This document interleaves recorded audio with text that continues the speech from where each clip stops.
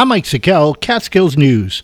The Center for Discovery yesterday announced the passing of Peter Dollard, the brother of founder and CEO Patrick Dollard.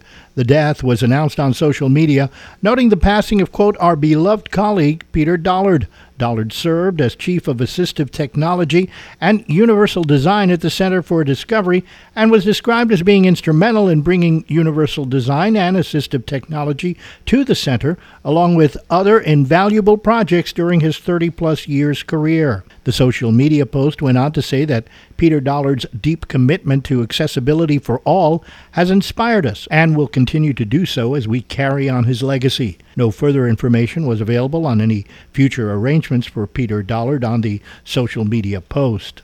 State DEC forest rangers assisted in convincing a despondent man down from a tree in the Neversink River Unique area. The incident unfolded shortly before 8 last Thursday evening when forest rangers responded to a call for a despondent man approximately 20 feet up a tree. He did not answer when search crews called out to him. The man then climbed another 40 to 50 feet up the tree. The Sullivan County Crisis Negotiation Team and a friend joined responders at the scene at around 11 that evening. The man eventually climbed down the tree shortly after midnight. Rock Hill firefighters, rangers, and Sullivan County Sheriff's deputies walked the man to the trailhead where he was taken by Rock Hill EMS to the hospital.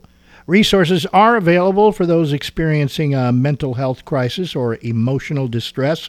988 is a free 24-hour hotline to call or text anywhere in New York. And there's a hearing set for Friday that could affect the future of legal marijuana dispensaries.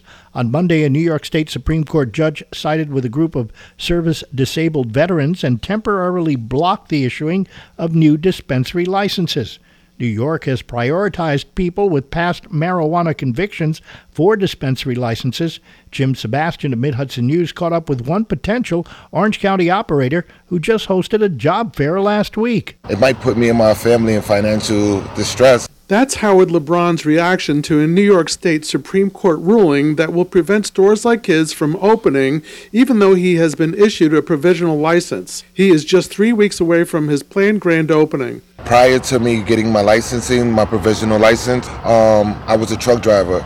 I worked 7 days a week. I basically quit to open once I was issued a license. LeBron has invested everything into his dream called Orange County Cannabis Co. Not only did we put everything that we had into it, we signed leases. We have contracts with contractors, with security. I'm Jim Sebastian, MidHudsonNews.com. You can see more of the story at MidHudsonNews.com. That's what's happening. I'm Mike Sikel, Catskills News.